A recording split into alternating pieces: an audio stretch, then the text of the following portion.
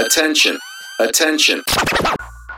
Welcome to the $1 Million Filipino Freelancer Podcast, where we break the myth that Pinoy contractors mean cheap rates. Just like when we realized that aswangs, undins, and kinakasal na tikbalang are all just fiction.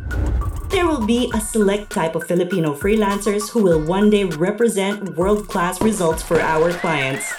Hosted by Neil Reichel, a Pinoy freelancer, agency owner, and entrepreneur who has seen it again and again that charging what you're worth is not about your race or heritage. It's all about the value you deliver and finding out what our clients really need. This is not for you if pabebe ka, nana feelings mo, and pa-victim ka.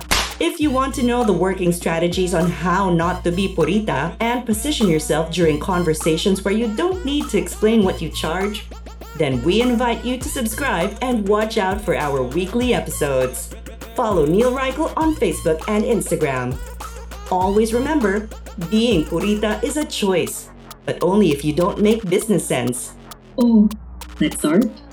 Let's go.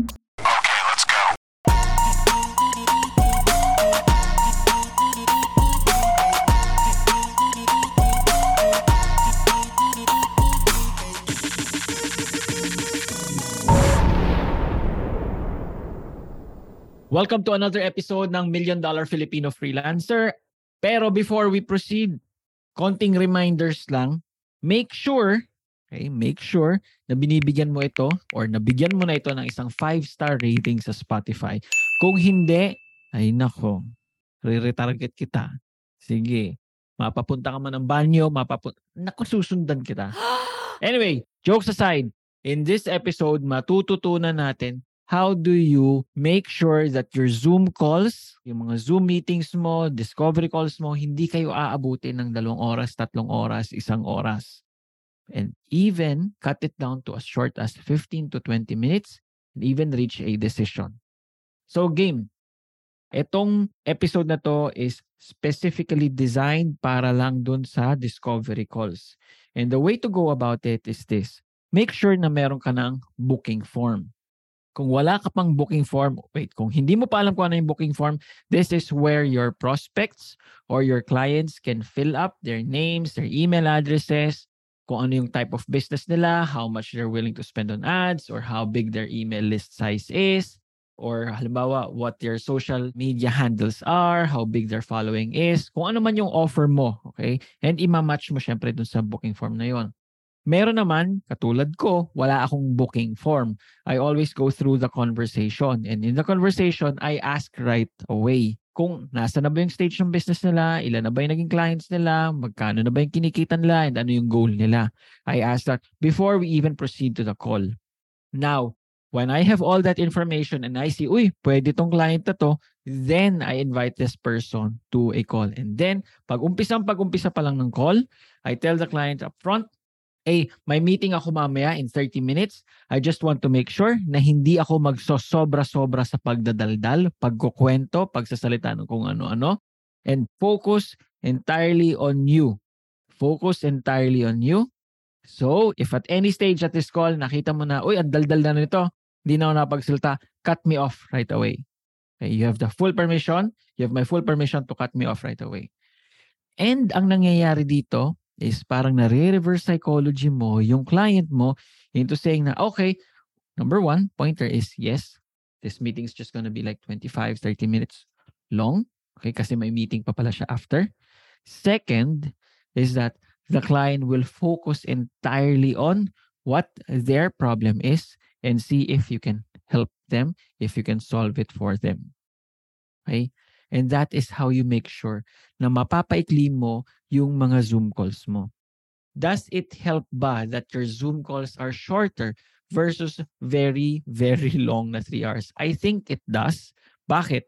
Kasi para sa akin, when I was doing discovery calls ng 3 hours, 2 hours, 1.5 hours, hindi na siya nagiging discovery call, nagiging brainstorming call na siya. At pag nagiging brainstorming call na siya, ang nagiging effect dun sa prospect is, marami ka naman palang time. Sige, I can hug your time or kaya kong kunin lahat ng oras mo. Makikinig ka lang naman ng makikinig at babatuhan mo lang ako ng babatuhan ng ideas. And it also tells the client na wala naman pala siyang ibang kliyente, wala naman siyang ibang makakatrabaho, ako lang. So, kayang-kaya ko tong baratin. The other thing then is that if a call lasts that long, most likely, ang kliyente na to, hindi rin busy, walang negosyo, walang business, walang nangyayari, wala siyang ibang kailangan gawin. Kaya ang nangyayari is, nakatutok lang siya sa'yo na parang long lost friends kayo, kala mo best friends kayo forever, and in the end, pagkasabit mo ng proposal or ng strategy doc mo, ngak, hindi niya pala kayang ma-afford. And ang nangyayari din sa'yo is, kahit pa alam mo nung magsasabit ka pa lang ng strategy doc na wala siya, beginner pa lang siya, parang meron ka lang bias towards na, sige, tulungan ko na to kasi ang bait-bait naman niya, sinagot niya lahat ng mga tanong ko, parang pinagbigyan niya naman ako sa lahat ng mga tanong ko, at nagiging unfair ka sa sarili mo. So that's why I think it's very important to cut short yung mga Zoom calls, kasi Zoom calls na lumampas na ng 30 minutes, unless these are sa team namin yung weekly meetings namin, okay, 1 hour, wala pa yata akong naalalang Zoom call namin na lumampas kami ng 1 hour. Ang nangyayari dito is that, yun nga naging unfair ka, you can do so many more productive things for yourself and for your other clients. Okay? So, make sure, especially if hindi mo naman trip yung magbabad kayo ng magbabad sa mga Zoom calls, especially mga discovery calls, try this lesson. Apply it and let us know. Okay? Message mo kami sa $1 Million Filipino Freelancer na Facebook page. O siya. Yun lang. Bye-bye! O diba, may sponsor na kami? Libre ka namin ng yummy chapchae mo kapag umorder ka sa Taste of Joy. Taste of Joy. Masarap ang pansit dito, masarap pagkain nila. Basta ang worth ng order mo ay 1,000 pesos and up. Net, ito hindi kasama yung mga dinidiscount mong senior citizen na pati kapitbahay nyo na senior citizen, sila sama mo Net, 1,000 pesos and up. Meron kang libreng chapchae. Sagot na namin ang chapchae mo.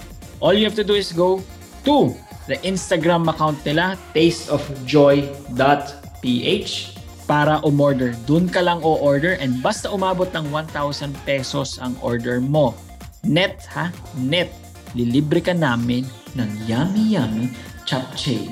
Mapapa. Alasa. Sa sarap. Let's go!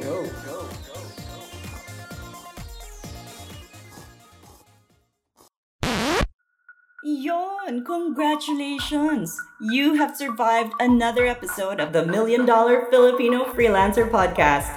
If you want more sabunutan ng feeling session, go download all the other episodes. If talagang hungry ka for more of our content, go to our Facebook group. It's linked in the description below. You can also tag us on Facebook and Instagram kung meron kang topics you would like us to discuss. If gusto mo kami shoutout, okay din kami. Adios!